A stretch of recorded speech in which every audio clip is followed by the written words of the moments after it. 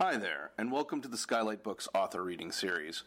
If you'd like to learn more about us and our many upcoming author events, please visit skylightbooks.com, where you can browse our inventory, buy books, and join our Friends with Benefits Club. You can also follow us on Twitter, Tumblr, and Facebook.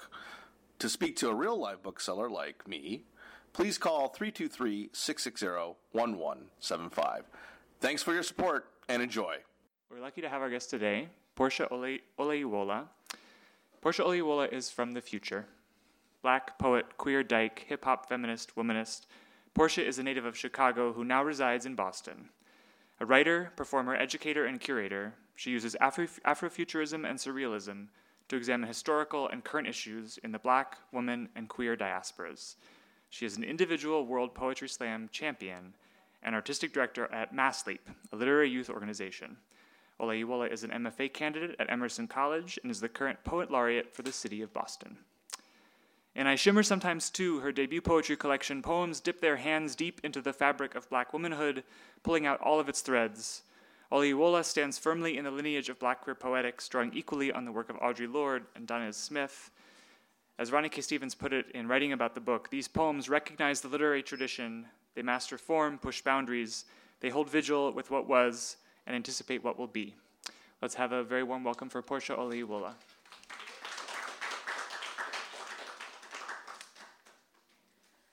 Hi, how's it going? Good. How are y'all? I'm gonna read poems. Is that okay? Yeah, you're like, that's why we came here. This first one is really long. So feel free to close your eyes if you wish, if you trust, or just not do that, It's called Had My Parents Not Been Separated After My Father's Traffic Stop, Arrest, and Deportation from the United States of America. We might all be sitting about the pink kitchen table with the white legs. My father, a taxi driver, might have come home late in the evening with 2 large chuck steaks, bloodied red, fresh, best he could bring. He might have seasoned the meat, his thick brown hands gently letting loose salt how God did earth. He might lay a sheet of cayenne over the flesh, a homeland conquered by sun, a fire gouged between cheeks, eyes watering a flag of surrender. My father might have survived the night to serve us. My father, with his skin shining, his head smooth, might have built me a treehouse in the front yard with tools from his orange metal box. And my mother, sharp, discerning, the quiet keeper of sacred emblems like our family's marrow, might have never let me climb in that treehouse because, as it were, gunshots littered our streets the way the dead plagued a hospital. Had my father not been deported, he and my mother might have had another child. It's likely they build a new back porch and have a garden with peppers, just like our neighbor Ronnie. My mother might grow a row of cabbage, all green and light, tight and bald like fists. It'd be a Wednesday, and my father, my brother, and I might whisk our bikes down Lakeshore Drive, or pitch a tent in the backyard, or watch Terminator, or the movies where Eddie Murphy played a cop from Beverly Hills. My father may have been filled with enough cracks in his face to cause an earthquake of laughter to ripple through our home. One dusk, with light gleaming in from our living room windows, I imagine he might step into one of my mother's bright silk dresses, the purple one. He'd squeeze his feet into her pumps and prance around the house he bought her as a gift years before. My mother might have giggled at my father's silliness, and he may have sauntered over to her with his palm down and his wrist bent as though he was expecting to have his hand captured by a long-awaited love. And my mother might have said something like, "Man, if you don't take off my good dress, you finna buy me another one." And my mother may not have really been mad, and you could tell by how she cocked her neck back and to the side, alabaster gleaming a curve into her face. she would have smiled through the threat. And my father might have held her around the waist with one arm and pulled her into his chest, how I do the woman I love when I miss her so much it aches. And my parents may have kissed, maybe on the lips, and my father, fool, may have reached his hand to my mother's string of beads, removed it, and placed the necklace over his own head to lay along his chest. Her earrings may dance from his lobe, and my father, a man who gave like a tree, might have lined his fingers over my mother's tombed heart and swayed his hips to its cadence. Continent, from the Latin contenere, meaning to contain. An island vast, Pangea drifting a land mass beyond. It is soil to be conquered, hadn't it already been a shore, anxious for the ocean, a horizon as gilded partition. What is a continent apart from separation? A fence in which I peer through voids, a place afar I know not how to extend my frame, a bed for a daughter, a tomb for a father, waves and waves and waves. God is good. Okay, that was a test. This is a call and response. We're going to try it again. If you think you know it, just shout it out. You know, I trust you. You have to trust yourself, right? We're going to try it again. God is good. Oh, that was not, okay, so this is it. So what happens is some folks say, God is good, and people do a response back all the time. Okay, I knew it. As I saw you coming in the back door, I'm like, this person knows the answer. Okay, we're going to try this again. All right, God is good? And all the time? Right, that's it. I know. Okay. All right, we're going to try one more time. God is good? And all the time? God all good. God all the good. God all the good. God all the good all the time. The good is God, and the God is the good. The time God ain't good is the time God ain't. God ain't on time all the time. God ain't good all the time. God ain't God all the time. God ain't good. God ain't God. All the good ain't God all the time. All the good ain't God. All the good is the good, and all the time that ain't God. Sometimes it's you. Sometimes you is God. The good God is you. All good, all God, all the time. It's you. Thank you guys for doing that little play along in the beginning. What was I going to say? I totally got up at 3 a.m. on East Coast time. No, 4 a.m. on East Coast time. I don't know what that translates to right now. I'm not good with numbers. And I'm getting over a cold, so forgive me. But, you know, sometimes when I select the poems to read, I do it not if I feel sad, but if I feel slow and solemn. So that's the kind of night we're in for. But I love feelings. I think feelings are so good. You know. And I'm just reading some of the work that I haven't had a chance to read on this tour. So you guys are really, some of these I'm reading out loud for the first time, which is news to all of us. This will be exciting. So this is called Finding a Black Queer Woman Love with Whom You Are Compatible With is like finding a watermelon seed lodged in the pupil of a whole fried chicken. I will be alone forever then. And how long is infinity? Does it measure itself in memories or moments? How many summer camp swing set weddings does it hold? How many dinners aside the Atlantic does it yield? Does it fossilize the broken bones, frameless doors, fractured promises collapsing like lungs and longing? Does it stretch past smashed phones and the lamp we fought one another for?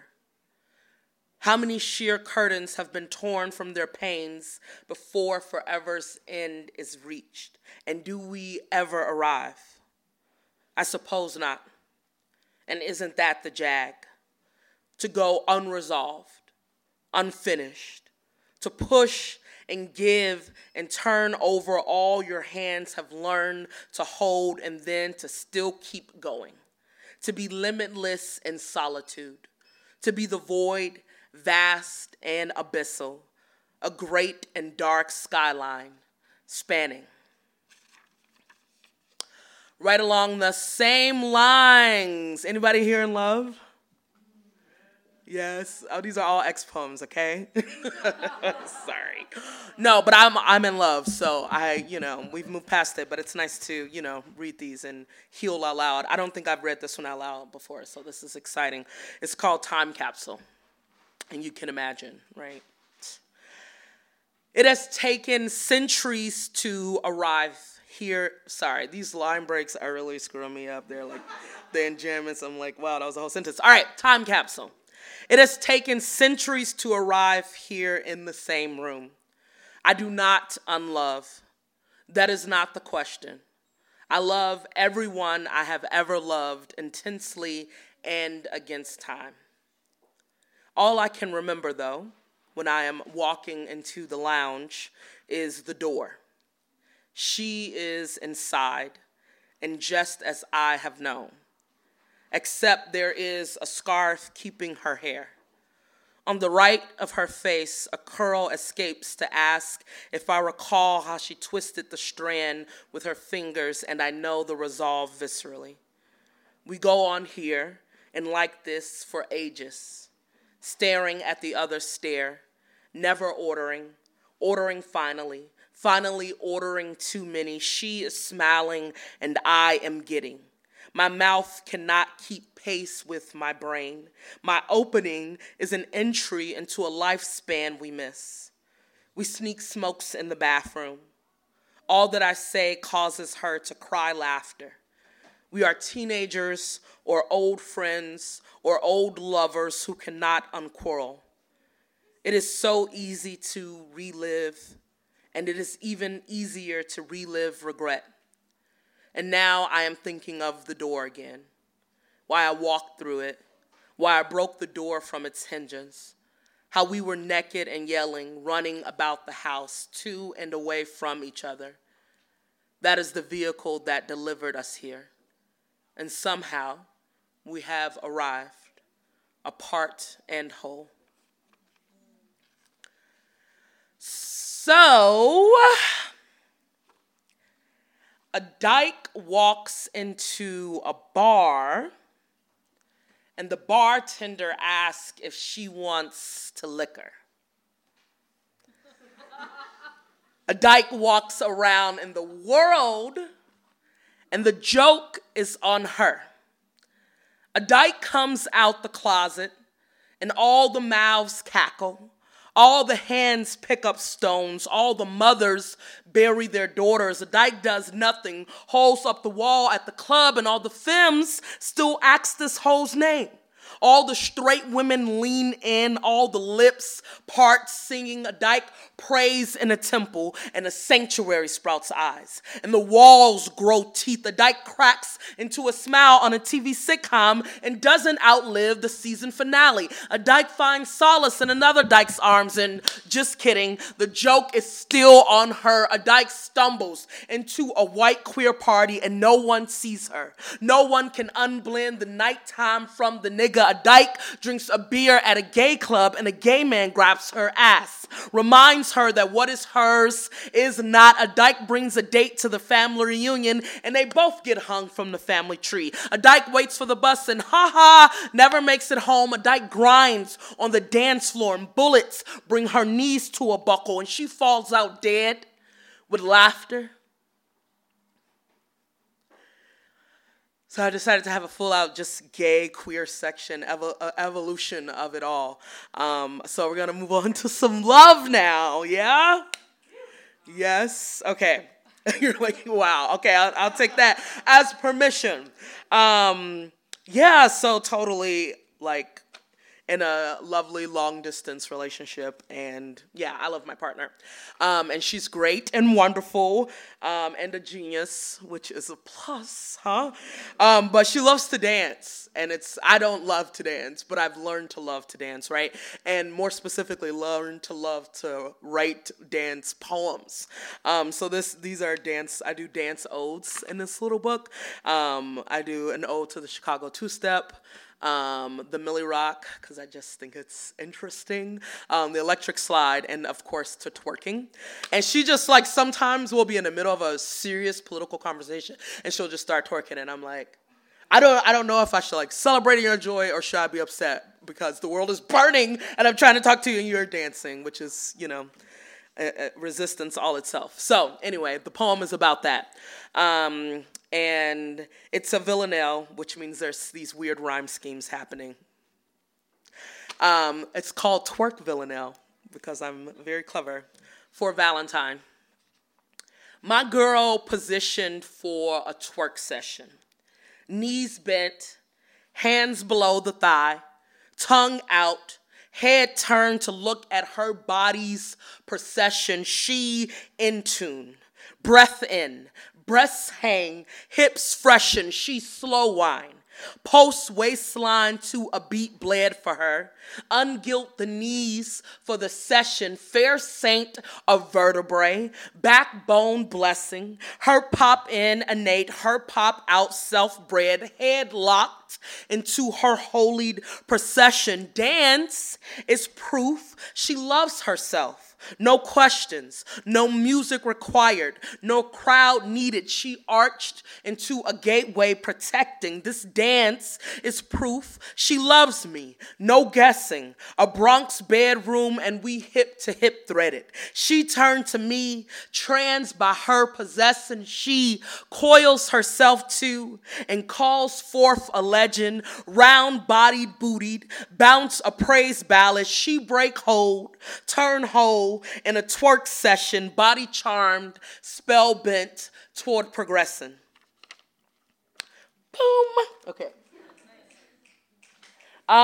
This next one is also, it's okay. So I'll start by saying this.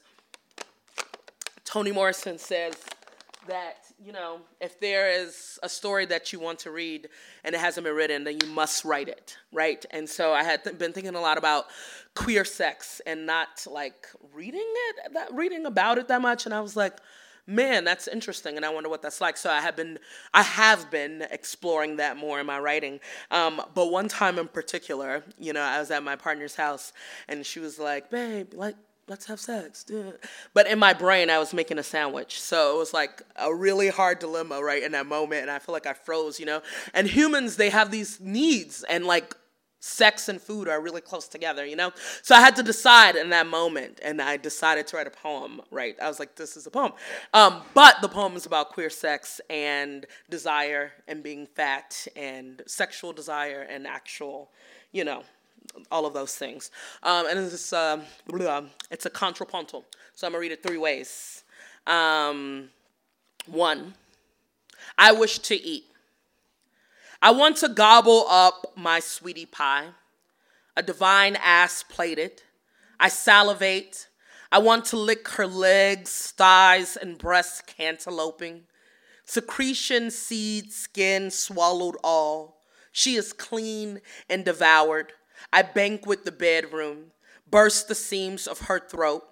I glutton lust my sugar plum, keep the bones, slim relic, heave into her arms, satiate my sap tooth all over the satin sheets. 2, I wish to eat what my partner does not. My girlfriend, cautious lover of food, sees me lie stuffed full from meat oiled in my mouth, bulging gut for her to feast upon. I am splayed and uneaten, lard meal, we purge the night away. She can't fit me inside, stomach retch at the sight, cake pop, waste the flesh, for the love of feeling famish, probe me with the fork, spew the fattened darling all over the satin sheets. 3, I wish to eat what my partner does not, and this is how we love. I want to gobble up my girlfriend, cautious lover, my sweetie pie, a divine ass of food, sees me lie plated. I salivate, stuffed full from meat. I want to lick her legs oiled in my mouth, bulging gut, thighs, and breasts cantaloping for her to feast upon. Secretion, seed, skin, swallowed all. I am splayed and uneaten. She is clean and devoured. Lard meal. We purge the night. I banquet the bedroom. Burst away. She can't fit me inside the seams of her throat. Stomach retch at the sight. I glutton lust my sugar plum and cake pop waste the flesh. Keep the bones, slim relic, for the love of feeling famish. Heave into her arms, probe me with the fork, satiate my sap tooth, spew the fattened darling all over the satin sheets. Give me a second. I wrote this book, it's been on the road. So I'm like, where am I even at? Okay. I'm going to switch gears just a little bit. I was doing a show in Boston and at a school a very long time ago. It was a very long time ago. And I say that because it took me also a long time to write the poem, some years to write the poem. But I was doing a show, and he says, don't be offended when I say this, but you remind me of Biggie Smalls. And, it just bothered, I held on to it. It was heavy for me. And that was something I carried. And I was like, what does that mean, Right? And then some odd years later, of course, it always is like 20 years later, and then I write a poem. No, it wasn't 20 years. So this poem is about that, and it's called Notorious. After I read, the boy with the long, blonde, shaggy ponytail says, your set was amazing. Like, don't be offended when I say this, but you remind me of Biggie Smalls. If I shouldn't be offended, why do you say something you believe has a chance of offending me? Offend, meaning to hit, to strike against. When he says offend, does he mean the fatness is the strike or the blackness is against me? He says this, and I become who he believes I am.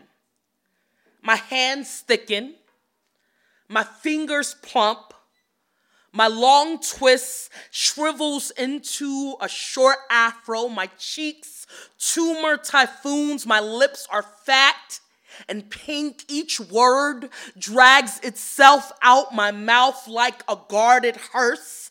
Each line break squeezes a rap, a dance, a song beat for this boy tonight. Biggie Smalls and I are both Geminis.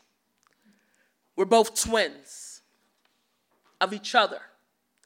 We're both tar, dark, thick. It's a wonder how we heave and heave and heave and stand behind a mic at all. We all black and ugly as ever. However, we spell well, B-I-G, all rhyme and good time. We both love it when you drive by and call us Big Papa. Ain't you ever been popped off, been shot at, been blown up like the World Trade? Don't you like your meat center medium? Brown skin, riff, red nectar running off the curb of the plate. The difference between a fat black man rapping and a fat black dyke poeming is in the cadence of the eulogy spit. Or the difference between a fat black man rapping and a fat black dyke poeming is in the faith of the women who love to love us back. It is September 2016. I'm in Texas, reading poems on a stage outdoors. Perspiration jogs from my tight curls and finds shelter along my lips. My underarms are literally a swamp, and still I do a rap I wrote, and they laugh. Despite the heat, they sing along. Arms reach up in surrender, and I am a secular God. A holy, holy. Words jet out my mouth like jamboree, and I worry I look too much like a concert, like Black Joy leaping, like a hip-hop song in the 80s, a house party walled in saturation like summertime, like somebody, everybody want to be a part of, like a sweet jam, sweating, blasting, juicy. Just getting some water, don't mind me. How are you guys doing? Yeah? Okay. Okay. Thanks. Okay, that was good. I heard a laugh. That's good. Okay. I want to do this poem. I hardly ever get to do it, but I'm going to do it. And the last time I did it, my friend said it was weird. She was like, that was weird. And I was like, thank you. But anyway, I noticed I wrote a lot about bus stops in my poems. And I was like, I just think bus stops are really weird. And they're like these urban like centers. And it's so vulnerable, you know? They're like just open. Like people are just on a corner. It's just weird. It's a lot. Anyway, but I had so many poems. I think they're just points of intersections, right? And intersectionality, for some reason, these things are connected to me. And just vulnerability. And, you know, I have also heard all of these terrible stories about people standing on bus stops. So anyway, I wrote a bunch of sonnets about it. And this is why she said it was weird. It was a bunch of sonnets. It's a crown of sonnets about the bus stop, okay? And it's called The Bus Stop is Crowned Motif. 1, the bus stop is often memorial ground, often a street corner, which is a waving white flag, a signal to cease. The headlights shine fright at just the right second, and I count it an urban miracle. The man has not asked me for something I will not give. The girls do not want my shoes. The chase is not for my body, dark, fat, and queer. Those who have the least are often offered up at a crossroad. Those in need are often slain in the dead of mourning. Those in power smile, name this a just fate. Palms grip to makeshift knives when we travel, as to not be the tale they warned us of. 2, as to be neither feared fable nor tale, we lace keys and pencils and fingers, move in packs to avenues well lit. We clench fair. We do not sit on the bench. We stand. Percy tells me of the time the lady at the beauty supply store saved his life. 5 boys from high school up the street wanted what he had and what I guess they didn't. His sneakers, his jacket, his life, either way, he said he didn't mind fighting if it meant living. He fell into the store boned as one does a sanctuary when waiting for God to show mid-plight, patient, armed, and watching for the ride toward home. 3, armed and watching for the chariot home. The shelter is shattered cemetery of looking glass beneath my feet, and I wonder who was it that came undone here. I think of Sakia, a black girl more her daddy than her mother. She and the Lord Sky got the same complexion when she leave the pier to wait for a bus on a corner. A man drives by, stops, catcalls, and don't take lesbian as an answer. Does what any man would do in such a threatening situation. He grips his knife, and it is her, I know, pulling at my feet as I wade and wait for what may never show. 4, I wade and wait for what may never show. I think on how often people who look this wide, my shade, and squeeze between ma'am and sir are thrust against curbs, are those closest to a lineage of death. When two or more margins meet at an edge, they create a jagged funeral. Take any hood post, a flag or shrine in glory. The difference is in the length of time the blood has had to blot. I do not tuck a blade when I travel to places memories will not take me. Night, prayer, or bodies. I can hear the surface crack, can hear the bursting engine sounding toward the memorial. Gang, gang. All right, I'm going to do two more. Is that cool? Yes. Okay. And maybe if folks have cute questions, feel free to ask some questions. But I also want to let you guys know, genuinely speaking, it's okay to not have questions. Okay. That's a norm here. All right. This is called After James Brown. Say it. Say it. Say it loud. Say black. Say it. Say it loud. I'm black and I'm proud. Say it. Say it. Sing it.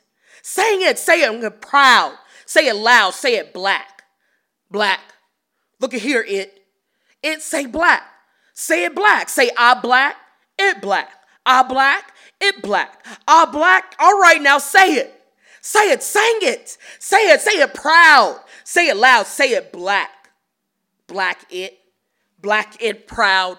Black it loud. Say it loud. I'm black, it black. I'm black, it black. It loud. Good God, it loud. Say it loud and black. Say it loud and it black. Say I'm black and I'm loud. Good God, say it back. Say it back, black. Say it proud, black. Proud black. Proud black, black. Say it. Say it back. Say it here. Look at here. Sing it. Sing it. Say I'm black. I'm loud. Say it. Good God, sing it. Lord and Lord. And then this is my last poem. It was, what's so funny is that on the plane here, I guess this is only funny to me. If you can't tell, I really love dark humor, like just, but I was watching a Joker, which is just terrible. And that's what I was thinking about. I was reading it. I was like, he was really laughing in that movie, Okay, so this is the last one, and then we'll open it up for Q&A or for shopping or whatever it is that you want to do, But I've been playing a lot with futurism and Afrofuturism specifically, and this is one of the dance-odes, but I'm thinking of reimagining the electric slide as a vehicle of sorts. And it's called The Electric Slide Is Not a Dance. Man. I want to privy you to a little secret. Come close now. Good. So, what you need to know is the electric slide is not a dance. It's a transmission code. What I'm trying to tell you is every time I need to leave here, every time I need to get to a place that feels like my mama's cooking or my brother's cackle booming from soot, I sound the gathering. I bring out the trumpets and the horns whenever I need to shake this crypt dust settle in my bones. I turn my stereo up. Just the other day, so-and-so tells me he wants me to teach him the moves. Man, I can't teach style. Can't learn blood to drum post to a sound so slick, a glide, so free it ain't. Can't teach him or nobody else who not from where we from what's innate. I mean, man, shit, there is a place I need to get to. A grin I need to spread, a quaking of my foundation ungrounded from laughter. The code's an impenetrable thing. How the slide is suave, how the takeoff for the count off is the dip low, the downswing recollects our plot of land on this earth. Picking a leg high, A knee raise, a turn to the left is the way we know to leave our massacre behind, man. The dance floor is a square padlock you can't crack. Each space we take there is meant for us to occupy. Each brethren is attached to our sides, our fronts, our backs. This pattern is a shield against depression or oppression or hunger hanging out of someone's blue eyes. Our bodies arrange a constellation in memory of the boy who was slain with no indictment, for the guillotine girl who went forgotten, for the housing stacked like the gut of the ship, the dogs and the waters. The blast off happens and sink in our spirit, rupture ceilings. We ritual, sacred, secret, originators of a beat cascading. The electric slide is how we leave here. It's how we ascend. His kinship is how we get to a place named joy and go home. That's blood. History, man. Ain't no teaching that. Thank you guys so much. I totally just woke up on here. I know I was like reading, whispering in the beginning, but that's how it is, But if anybody has questions or not questions, no, I'm just kidding. But seriously, do folks have questions? Boop, we'll go here and then there. What's your writing process? Do you use a pen or do you put your body into it? I mean, it takes a long time. Honestly, with that last poem, as soon as I finished, I was like, that's the best I've ever performed it, It's taken me a long time to get into that poem. So I definitely starts with a pen. I definitely start with pencil, preferably very sharpened. No, I do a lot of research first, and then I set a timer for like 7 minutes, and then I try to write everything that I've gathered in my research in that 7 minutes, and then I close that and come back the next day and edit it for 8 hours. So yeah, that's my typical process. It's been, good to me so far. Go ahead. I was thinking about the syncopated signs that you record, the contrapuntal signs and stuff, right? Tahimba Jess, right? Like, do you know this poet? Say it again? Tahimba Jess. No, I don't. Say more. It works in a similar sort of thing, like the crowns of sonnets that sort of like interact with each other, and I thought that was really I need to look this person up. Don't leave. I want to get the name. All right. Yeah. Well, it's so crazy that you were talking about it, because it's so cool, because it's such a structured way of writing, but then you also write in these other ways that seem really free and open. Yeah. Do you get them confused, or does the other one feel open too? I'm curious. Okay, that's good. And in fact, like, it's more playful in the fact that it does sort of intersect. That's great. Well, I was just wondering what like that kind of process was like, working in that freedom and then also like wanting to turn it more structured. I don't know. I think they yield two different kinds of freedom. But I think I would say I'm appreciating the freedom and constraint more. Like if you are disciplined and you say, every morning I'm going to get up and run. That's not me. But if you're that person, I imagine there is some kind of liberty that comes with that, of having that structure. But that's how I feel about the poem, is that there's definitely liberty, but there's also this liberty of saying, I'm just going to write whatever, and, it's going to be the shape of a bookcase, which it's all it is. I don't know. That wasn't creative. But anyway, anybody have more questions?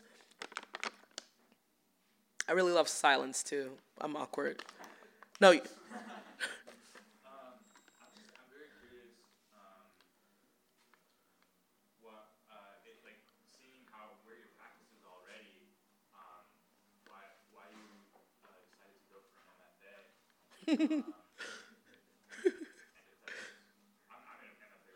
nice. I'm wondering,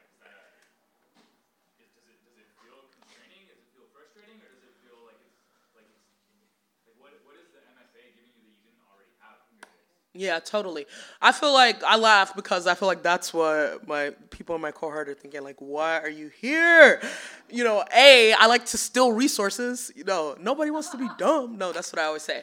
But I'm like actually there for one. I'm good with deadlines. Deadlines really help me. It's nice to have a structure. And I found myself doing a lot of organizing and teaching. And so I was like, I actually need that for myself as well. like the teaching or like the instruction or like somebody just hand me a syllabus. You know, I could totally be out of the MFA with the syllabus, you know, if I had a syllabus. But I don't even know if that's true. I think I really just enjoy, again, the freedom that comes with the structure, so to speak. And I think it's also nice to like have something due and to hear other people's thoughts on it. And also, I like to give feedback. Maybe I'm too judgmental. I don't know. But it helps me in my own writing, you know. But it really is nice to have people to talk to. You know, I also know for, like, so many people, it's not good for them. Or, like, people, I know a lot of great writers who have dropped out of the MFA, and who oftentimes get sad at workshop, you know, workshop voice or something like that, right? So, like, I feel like I'm just touching on that phase, like, right in that moment. I'm, like, right there. So, of getting, like, so. But anyway, yeah. I'm an MFA because, I need books to read. I need a list of books. No. Any more? I'm at the Poetry Lounge on Tuesday. Yeah. Yes. But feel free to come. Yeah. Any more? I told you it's okay, too, if you don't. Okay. I love silence. Let's see. One more. No, I'm just kidding. Okay. Thank you guys so much. Thank you for being here and listening and engaging. And have a good night.